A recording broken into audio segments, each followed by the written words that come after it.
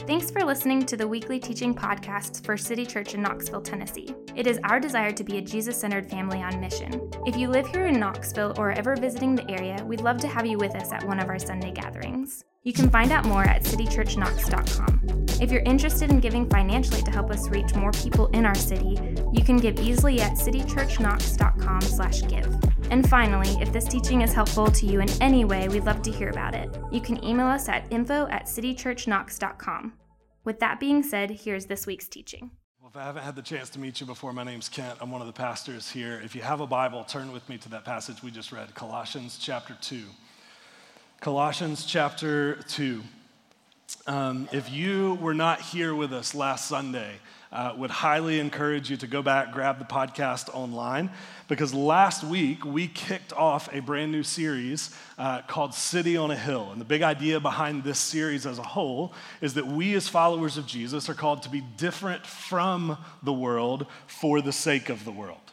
That is the task that Jesus has given his people. And in light of that, we're just spending the next month or so, the rest of this series, just discussing a handful of specific ways that we are called to do just that, particular ways that we can be different from the world around us for the sake of the world around us. And I've got to be honest with you guys, as excited as I have been about this teaching series as a whole, this morning, I need to give a teaching that I do not particularly want to give. Can I be honest about that? Is that fair? As some of you guys know already, we have a team of people here at City Church that help us craft and shape and edit and whittle down every single teaching that ever gets delivered here on Sunday mornings. And when I brought the idea for this week's teaching to that team a little over a month ago, I was genuinely hoping that they would say in response, no, don't give that teaching. We don't need to give that teaching. I was hoping that would be what they said, and instead, much to my horror, they said yes. They said that I need to give this teaching, and then I said, well, on an unrelated note, I'm going to be out of town that week, so we need somebody else to give this teaching, and then they said, no, we'll move it to whatever week you want to give it since it was your idea, and then I said, what idea? I never have ideas. And then they said lying was a sin. So here we are. That's how we got to this point. Now you're caught up. But in all seriousness, maybe here's how I would put it to you. Sometimes when we open up the scriptures together as followers of Jesus, it is like a feast. It's like the table is set for us with these unbelievable promises about who God is and these realities about who God is and these stories of what God is like. It's like a feast. It's like the theological equivalent of steak and bacon and rich, rich food. At one point, to this effect, David actually says in the Psalms that God's words are like honey on his lips. Sometimes that's how it feels when we open up the scriptures. And then there's other times where it feels a little bit more like steamed broccoli. Like not the good kind of broccoli that most places serve here in Tennessee where it's like coated in butter and cheese and all of that. Not that kind of broccoli, but just normal broccoli with nothing on it. Edison told me that he really likes broccoli this morning. I don't know if I can be friends with him anymore, to be honest with you. So no offense if you like broccoli, but there's other times where it's like that. In the New Testament, John actually says at one point that God's words felt bitter in his stomach. Sometimes reading the Bible is a little bit more like that. But sometimes there are things in the scriptures that we need to digest whether or not we particularly want to. There are things that are good for us to hear as followers of Jesus, regardless of whether or not we like hearing them. And even if we enjoy hearing those things a little bit less, they are just as helpful, just as fruitful for us as followers of Jesus. Today is one of those days. This morning, I need to lay out some things to you from the scriptures that may not be fun or enjoyable to hear, but I think they are really, really necessary for us to hear. Today, together, we are going to eat some broccoli. Is that okay with you guys? I hope so. I have nothing else planned. So I'm glad to hear you're with me. Okay, so now that everyone is sufficiently just a little bit on edge, I'm going to pray for us, and then we'll dive into the passage together. Father, thank you for who you are. Thank you that there has never been a time where you said something to us that wasn't for our good. And so, God, this morning, as we wade into some stuff that will not be comfortable, will not be easy, God, my prayer is that we would all have the humility to hear what it is you might have to say to us through your word. God, would you give us open hearts, open minds, open ears? God, would you give us ears to hear and eyes to see? Would you help us consider the things that need to be considered for our good and for your glory? Amen. Okay, so before we get into the difficult stuff directly, I want to show you clearly why I am bringing the difficult stuff up. And to do that, I want to just try to unpack some of that passage that we just heard read a few moments ago, Colossians chapter 2. So if you are newer to the world of the Bible, first off, welcome. The majority of the books in the New Testament are actually letters written from leaders of the early church to individual communities of Jesus followers in the ancient world. So when we read books like Colossians in the Bible, we are quite literally reading someone else's mail. That's what's happening, which means that to fully understand what these letters are saying to us, we need at least a cursory understanding of what was going on in that place at that time when the letter was written. So that's what we need to do briefly this morning with the book of Colossians. So Paul is writing this letter, the letter to the Colossians, at least in part, because Colossae is a city where there are lots of other religions, philosophies, ideologies sort of floating around in culture at large. There was everything from Gnosticism to Jewish mysticism to Cynic philosophy to Platonism. There was even a cult that worshiped the archangel Michael as a god. Haven't we all, right? I mean, who among us has not done that? Colossae was also known for something called syncretism, which is basically where people would take two or more of those religions and ideologies that I just mentioned. They would sort of put them in a blender together and then follow and believe whatever came out on the other side. And because of syncretism, we don't fully know exactly which ideologies Paul was concerned about for the Colossians specifically in his letter. It could have been one of those that I just mentioned. It could have been several of those. It could have been all of those. We don't particularly know. But we do know that all of these ideologies in the city at large were at least partly at odds with the way of Jesus. And Paul is writing this letter, at least in part, to make sure that the Colossians realize that and therefore are not being co-opted into believing something that is not true about the world. So with that background in mind, let's take a look at what Paul says to the Colossians, starting in chapter 2, verse 1. Here's what he says. I want you to know how hard I am contending for you and for those at Laodicea. Evidently, Paul is concerned about some followers of Jesus there as well. And for all who have not yet met me personally.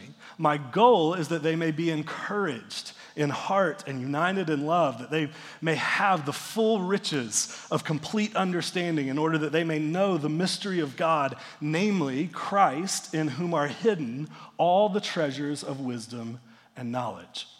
So we think Paul, in those last couple lines, is taking a subtle shot at some of these mystery religions and ideologies happening in the city.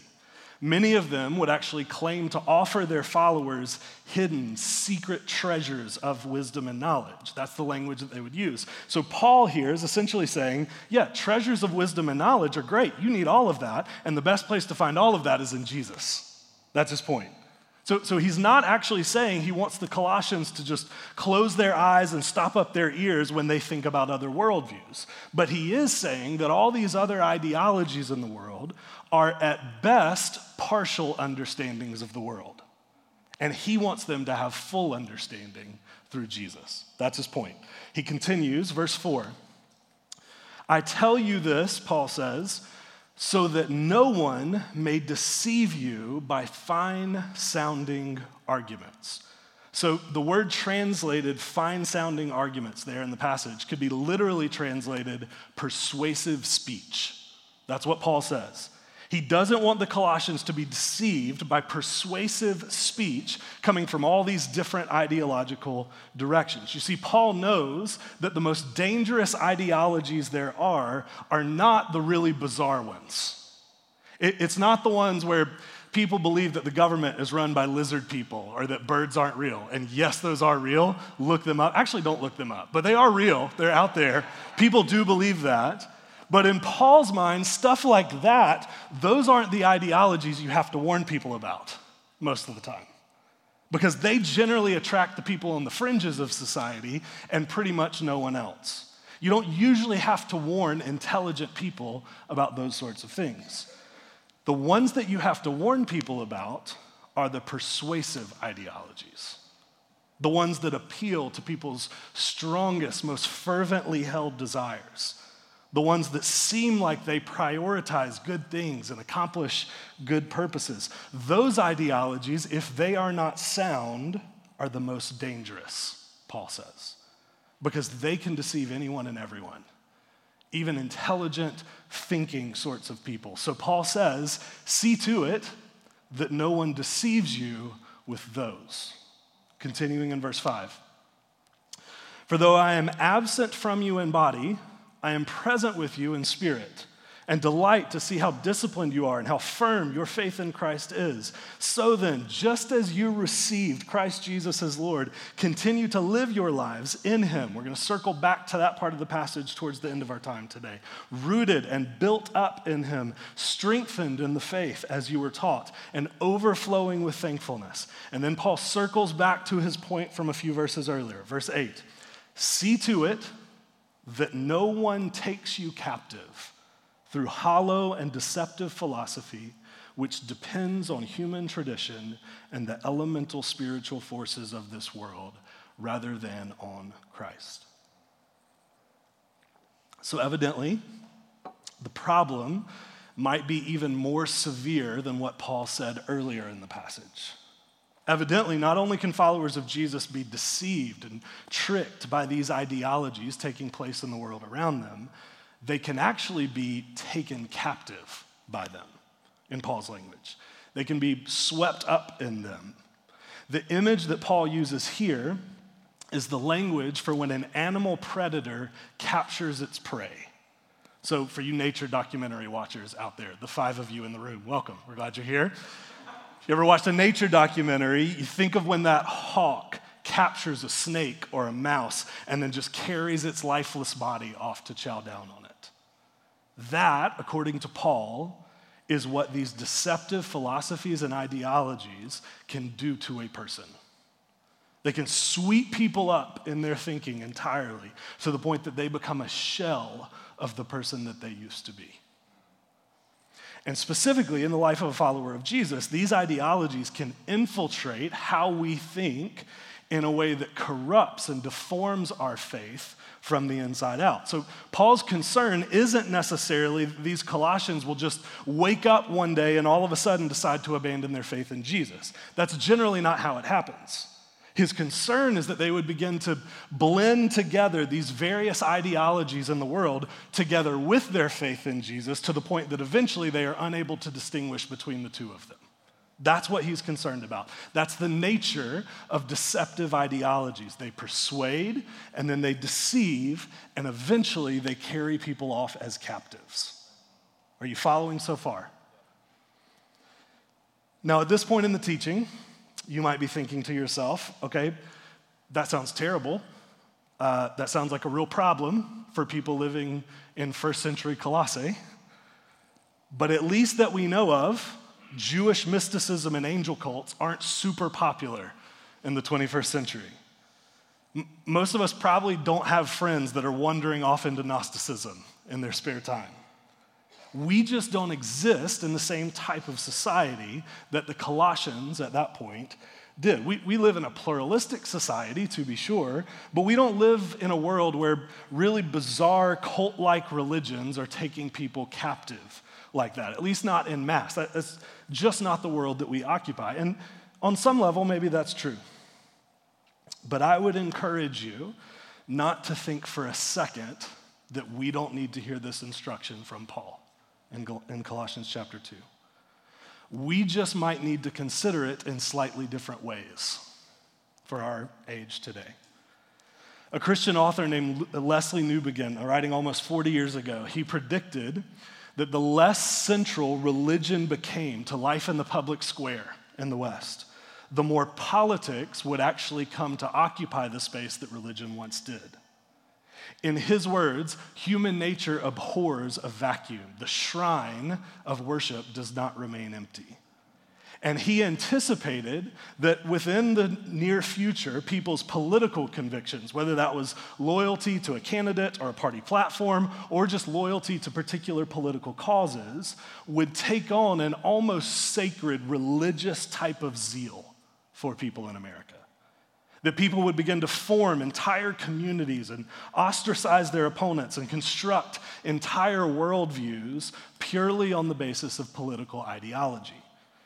He also predicted 40 years ago that this type of thing would not just happen out in the world, outside of church communities, but actually within religious communities themselves. That followers of Jesus would be swept up in these political ideologies and causes, that they would attempt to merge together their faith in Jesus and their political allegiances of choice. Or worse, that they would baptize their political ideology in religious language such that they feel like their cause is actually God's cause. Newbigin predicted that all of that would happen in America's not-so-distant future 40 years ago. So obviously he had no idea what he was talking about, right? No, I think he was spot on. That is precisely what has happened in America, particularly over the past decade or so. The ideologies that are now deceiving the most people and taking the most people captive are often political in their very nature. And just as he predicted, they aren't just taking captive those outside of the church, but actually within the church as well. So in case you didn't realize already, we have now reached the broccoli portion of the sermon. Is anybody feeling just a little bit uncomfortable? Okay. So with that said, I want to talk about, in our time this morning, a couple of ideologies that are taking root in our day and age here in America. First, take a look with me on the screen at some photos from the U.S. Capitol building on January 6, 2021, like this slide. This was a day that will not be soon forgotten in our country's history. Next slide. Thousands of people descended on our nation's capital, some of them simply to protest what they believed to be a stolen election, and some of them to actively prevent the peaceful transfer of power to a new president. Next slide. There is, to be sure, a lot that we could say about that day from a historical, societal, and political standpoint. But here's the deal. I'm not a historian. I'm not a political commentator. I'm not a sociologist. I'm a pastor. So what stood out to me the most as I looked at photos and videos of that day, what stood out most to me was what felt like an abundance of Christian imagery on display, like this one. A cross where people were praying to Jesus before protesting. Or this one, a photo of Jesus donned in a MAGA hat. Or this one, people clutching their Bibles as they bypassed barricades and made their way onto the Capitol steps. That day, there was a bizarre mashup of American and Christian imagery together that I don't even know that I fully understand, much less agree with. People who claim to worship a Jewish Messiah wore signs and symbols of white supremacy. People who knew Jesus' commands to love your enemy and pray for those who persecute you came ready to destroy, harm, and even kill anyone who stood in their way. People who knew the New Testament's command to submit to the governing authorities used American flags to assault police officers. Most of it made no sense whatsoever. from a biblical standpoint. In fact, in the aftermath of all of this, a group of over 500 pastors here in the U.S. banded together to release a statement. In it were these words: "There is a version of American nationalism that is trying to camouflage itself as Christianity, and it is a heretical version of our faith." I tend to agree with them.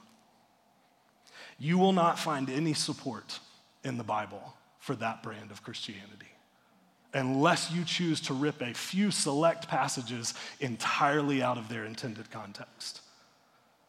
That is not the movement of Jesus. It is something else entirely. And no follower of Jesus, regardless of their political persuasion or preference, should have a problem saying that. But here's the thing. If I had to guess, nothing that I just said actually bothers very many people in this room. Maybe if our church existed in some of the more rural parts of Tennessee, I would be kindly escorted out of the building, or not so kindly escorted out of the building after saying something like that, or quietly asked to resign my post as pastor. But we're a downtown Knoxville church. We're relatively young as churches go. We tend to be more politically moderate and politically apathetic than we are hyper-conservative. So I would imagine that even if the last few moments were uncomfortable for us in this room, most of us would probably have no problem condemning the sorts of things that we just saw on screen. And it's because of that I need us to realize that is not the only ideology taking place in our day and age. Not by a long shot. Let me show you another very different set of photos, like this one. Or this one. Notice the Christian imagery here as well as here. I'm sorry, go back to the previous one. I might have gotten ahead of myself. Okay. So this one. Now this one to me is especially interesting because that is a clerical vestment and a clerical collar presented in pride colors. Now, the reason that's interesting to me is that if you know anything about the history of clerical vestments like these, the idea behind them has generally been that those clerical vestments are meant to set a minister apart from the world around them. Specifically, sometimes they signify their purity, with some of them even taking voluntary, lifelong vows of celibacy as a form of spiritual consecration to God. And whatever you think about the Pride movement, I think most would agree that words like celibacy are not very descriptive of that movement, nor would people even within the Pride movement want words like that assigned to them. So something like clerical vestments, originally intended to set a minister apart from the world around them, are now being used to proclaim just how supportive that minister is of one of the world's ideologies. That, at bare minimum, feels a little bit dishonoring to the tradition itself. Let's take a look at a couple more, just in case we weren't uncomfortable enough already. Look at this one. Notice the use or misuse of Scripture there to make a passage from the Bible say something that it most definitely does not mean. Same thing here. And then finally this one. There's a lot going on in that photo. But at the top, we see a pride flag draped over the cross of Jesus itself. So once again, we have example after example after example of Christian symbols and scripture and imagery being enmeshed with other ways of viewing the world as if they are one and the same. So what if we took that same quote that we had on the screen earlier and we applied it to the other side of the aisle? What if we said there is a version of American progressivism that is trying to camouflage itself as Christianity, and it is a heretical version of our faith? Couldn't we say that too? Or would we be more uncomfortable saying that? Now, before we go any further, let me just clarify a couple things. First, by bringing up these two movements, one after the other, I am not trying to equate them with each other. I'm not trying to insist that they're just equal and opposite dangers. I'm not trying to say that they are each just as dangerous, just as destructive, just as given towards acts of violence as the other one. There are differences and nuances between them. There are differences and nuances between the adherents of those movements. So don't hear me saying something I'm not saying, but I am trying to say that they are both at their core ideologies. And increasingly, these two ideologies in our world have almost become religions in their own right. They each have converts with conversion stories. They each have people that they've exiled for being heretics and people that they venerate as saints. They each have rules and doctrinal statements that you have to live by if you want to remain in the good graces of the movement. They each have a narrative about the problem with the world and a prescribed solution to that problem. They each have a vision of the ideal future for us and then prices that must be paid to get there. And obviously, as we just saw on the screen, they each have quite a bit of religious zeal behind them. So I'm not saying they're virtually the same, just on two different sides of the aisle, but I am saying they're both ideologies. Second, by calling these movements ideologies, I am not trying to insist that neither of these two movements contain any good ideas at all. I actually think both of them do. For instance, can followers of Jesus be grateful for America and want good for America? Absolutely they can. In fact, I would argue that Jeremiah 29 actually encourages God's people to do something very much to that effect. We should care about the society that we exist within and even want good for it. That can be a great thing. But when gratitude for America and America's success becomes all that matters in life, becomes all-encompassing, when it becomes the only thing that matters, as a follower of Jesus, I can't go there. When America being successful and prosperous would require me to violate things that the scriptures clearly teach, like love for my enemy and compassion and hospitality towards people from other places, well, then I've wandered away from Christianity and I've wandered into something else entirely. I've been taken captive by an ideology at that point. The scriptures never, I repeat, the scriptures never teach that loyalty to an earthly country should take precedence over all else. We have people at City Church who I would consider to be very patriotic, people who have served as current and former members of the U.S. military, but they have the maturity to realize that their loyalty to America is never to supersede their loyalty to the kingdom of God. It's similar with the other side. As followers of Jesus, should we treat members of the LGBTQ community with dignity and respect and compassion? Should we insist that those people not be threatened or made to feel unsafe simply because of who they are attracted to? Absolutely we should. The Bible is clear that all people are made in the image of God and are deserving of dignity and respect. There are not exceptions to that idea based on a person's sexual orientation. But when it is increasingly suggested that I not only must accept and tolerate another person's sexual preferences, but that I must cheer them on and celebrate them for those choices, as a follower of Jesus, I can't go there. There's been very little debate for 2,000 plus years over what the scriptures teach about sexuality, that sex is reserved for the context of a marriage between a husband and a wife, and that any sexual expression outside of that is against God's design. But here's the thing, even if you disagree with me on that conclusion, I would still argue that the Pride movement's perspective on sex differs substantially from the movement of Jesus in more ways than just what they believe about marriage.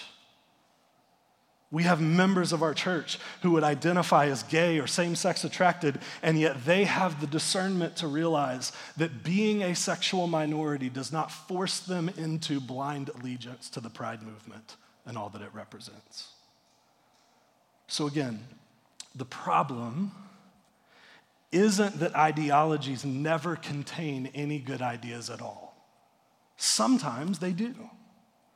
The problem is when those ideas become everything. when they become the guiding philosophy for all of life, all of society, all of humanity, that is when an idea turns into an ideology. And to that, I firmly believe that Paul would say to us as followers of Jesus today, see to it that no one takes you captive through hollow and deceptive philosophy. Because in a number of different ways, both of these ideologies find themselves at odds with the movement of Jesus. And they both, at least at our present moment, are just as capable of deceiving and taking captive followers of Jesus who get tangled up in them. They are both just as capable of disguising themselves as Jesus adjacent for just long enough to win people to their cause and then eventually demanding the ultimate allegiance of those people in return.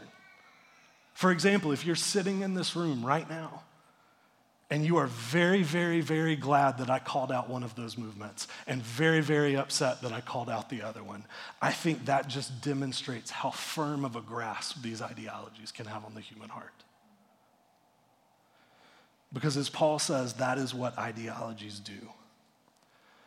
Many of them start with good, noble, respectable ideas, but then they carry us off to a place that is completely at odds with what we believe.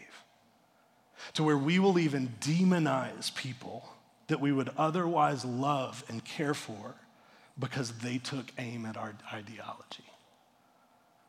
And to make matters worse, there are churches out there that will try to get you to believe that there are only ever dangerous ideologies on one side or the other.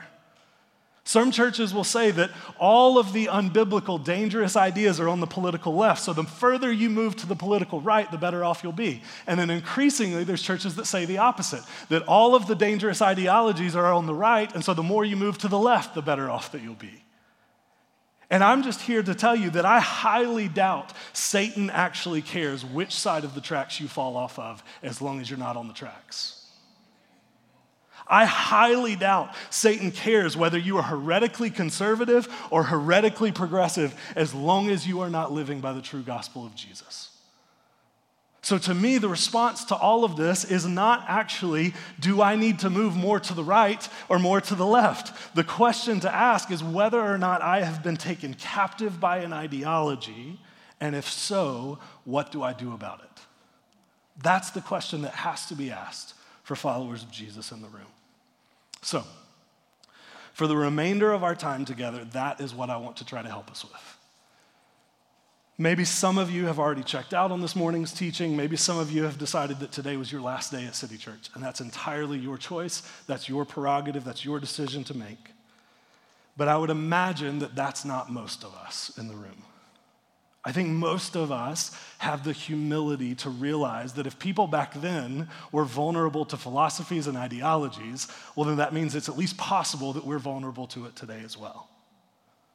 And because of that, most of us want to do our best to make sure that that does not happen to us as followers of Jesus, or even to evaluate if it is currently happening to us. So, for the remainder of our time, I want to try to give you some ways to evaluate and address all of that.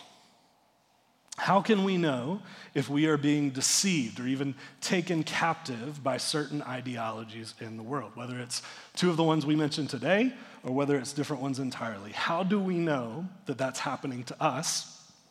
And if it is, what do we do about it? So first, let's talk about the signs of ideological drift. The signs of ideological drift. What are some ways to know if an ideology has taken root in us and is influencing more and more of the way that we think? I'll give you a few questions to jot down that you can ask yourself today. You may want to actually sit with them a little more later on. But first one would be to ask, who do I feel the most kinship with? Who do I feel the most kinship with? Specifically, do I feel more camaraderie with a non-believer who aligns with me on a certain issue than I do with a believer who does not align with me on that issue? Do I feel more camaraderie with non-believers who believe the way I do on any number of issues? Whatever party you support, whatever issue you're passionate about, do you have any of that going on in your heart and mind? If so, I think that's generally a sign that something has gotten misplaced in your heart and mind. Second question, is my friend group an echo chamber? Is my friend group an echo chamber? So this is just a slightly different way of asking the first question, but do pretty much all of your friends that you hang out with any regularity, do pretty much all of them see social and political issues roughly the same way that you do? Are your friend groups pretty homogenous in that way? And if someone new comes along and spends time with your friend group and thinks differently than the rest of you do on any number of issues, is that person pretty quickly to be made to feel ostracized from the group as a whole? If so, I think that's a pretty good sign that that particular ideology is shaping too much of your life, including all or most of who you hang out with. I think this also impacts how we view other people from a distance. So what I've seen happen, what tends to happen in people is that when we become particularly entrenched in an ideology, we tend to think that we came to our conclusions as an autonomous, critically thinking individual. But those people over there that believe differently than I do, well, they're just blindly following the crowd. They don't know how to think for themselves. They're just dumb and unenlightened. They're just doing what everybody else does. When in reality, the truth is probably somewhere in the middle. The other crowd probably thinks more critically than you're ready to give them credit for, and you are probably far more formed by the forces around you than you think you are right now. That's teaching for a different day. Anyway, here's the third question. Signs of ideological drift. Ask yourself this one. What do I most readily evangelize about? What do I most readily evangelize about? What is the thing that you talk most eagerly and freely about with other people? What convictions and opinions do you most readily vocalize in public? Specifically for followers of Jesus, are you far more eager to express your passion about any number of different socio-political issues than you are to tell the story of how you've been changed by Jesus? To you, is it cheesy and tacky to wear Christian t-shirts, but very, very normal to wear t-shirts with your political candidate or your political cause on it? Now, personally, I think both of them are tacky. But either way, if you will do one and you won't do the other, I think you got to ask yourself why. Maybe more realistically for our crowd.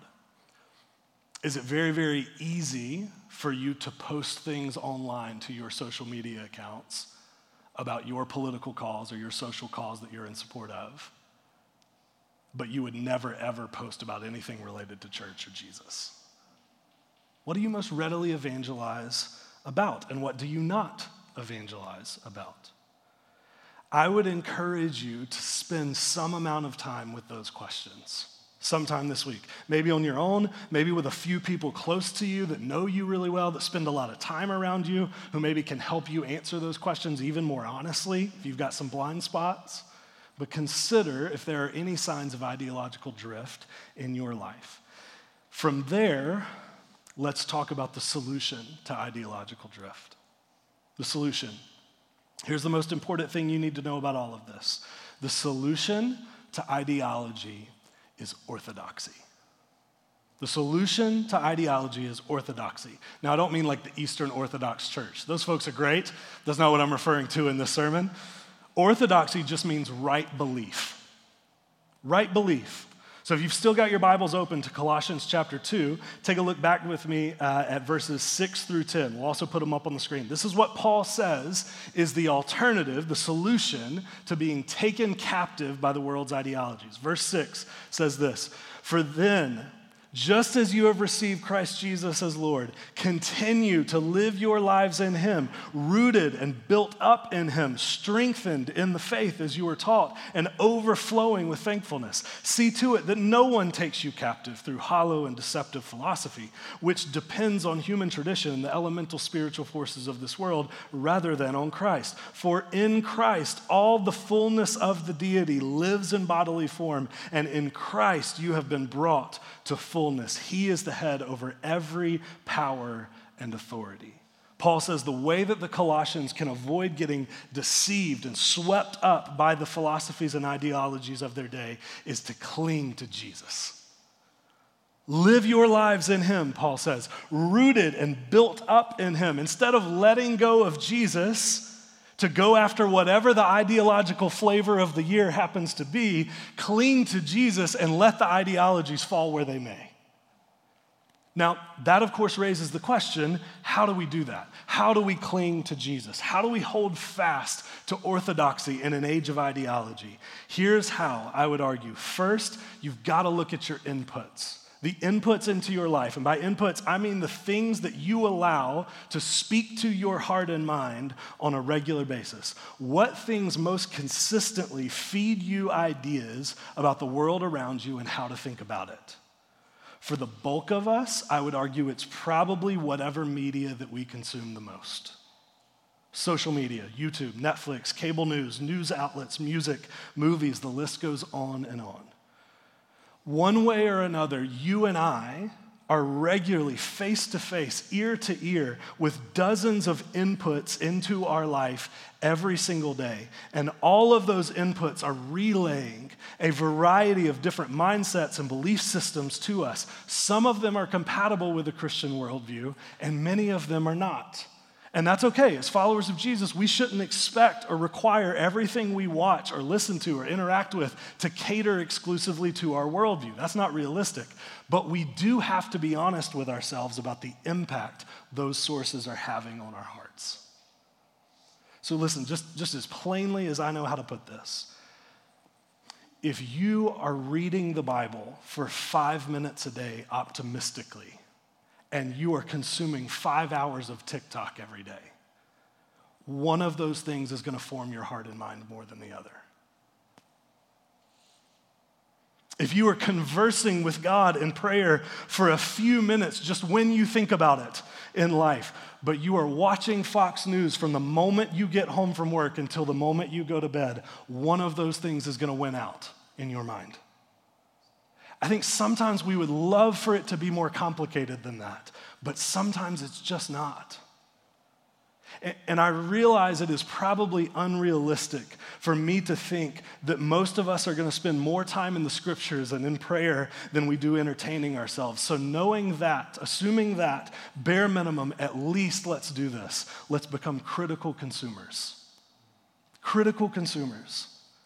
Do not passively consume the media that you consume. And you might say to that, okay, but that's the thing. I watch that stuff to turn my brain off. Okay, fine. Turn your brain off when you watch it. But sometime after you watch it, turn your brain back on. Practice asking yourself, what are those inputs teaching me to believe about myself, about God, about the world around me, about other people? So that reel on Instagram that I just watched, what is it teaching me to think about my marriage? That show I just watched, what is it teaching me to believe about sex and what sex is for? That news segment that I just watched, is it teaching me to love people different from me or to hate them? I want us to practice taking all of the media that we consume, all of the inputs in our life, holding them up to the scriptures and asking, is that true? Is that right? Is that consistent with the teachings of Jesus? Or is that inconsistent? And how does all of that shape the way that I live as a follower of Jesus? That to me is precisely what Paul means when he says, just as you received Christ Jesus as Lord, continue to live your lives in him, rooted and built up in him, strengthened in the faith as you were taught. It's by doing all of that that we resist being formed by every philosophy, every worldview, every ideology that floats our way, and we persistently allow ourselves to be formed by Jesus instead. Over in Ephesians chapter 4, there's a section of scripture that reads much like what we just read in Colossians. There, Paul says that when we do all of this, when we participate in these sorts of things, when we train ourselves to be formed by the teachings of Jesus, he says, we will no longer be tossed back and forth by every wind of teaching and philosophy, but instead will grow to become, and this is his language, we will grow to become the mature body of Jesus himself. Now that is a staggering statement if you stop to think about it.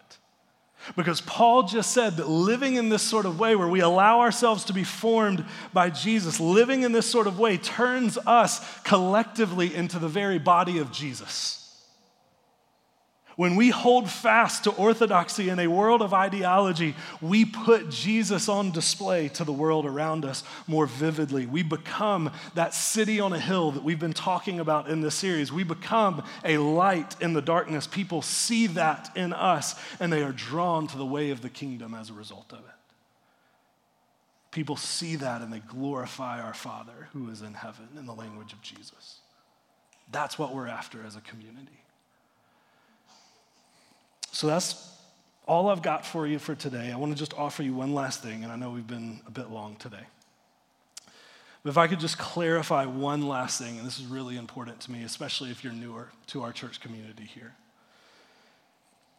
If you are here this morning, and what you heard in all of this is that you are now our enemy, I would encourage you to go back and listen to the teaching again.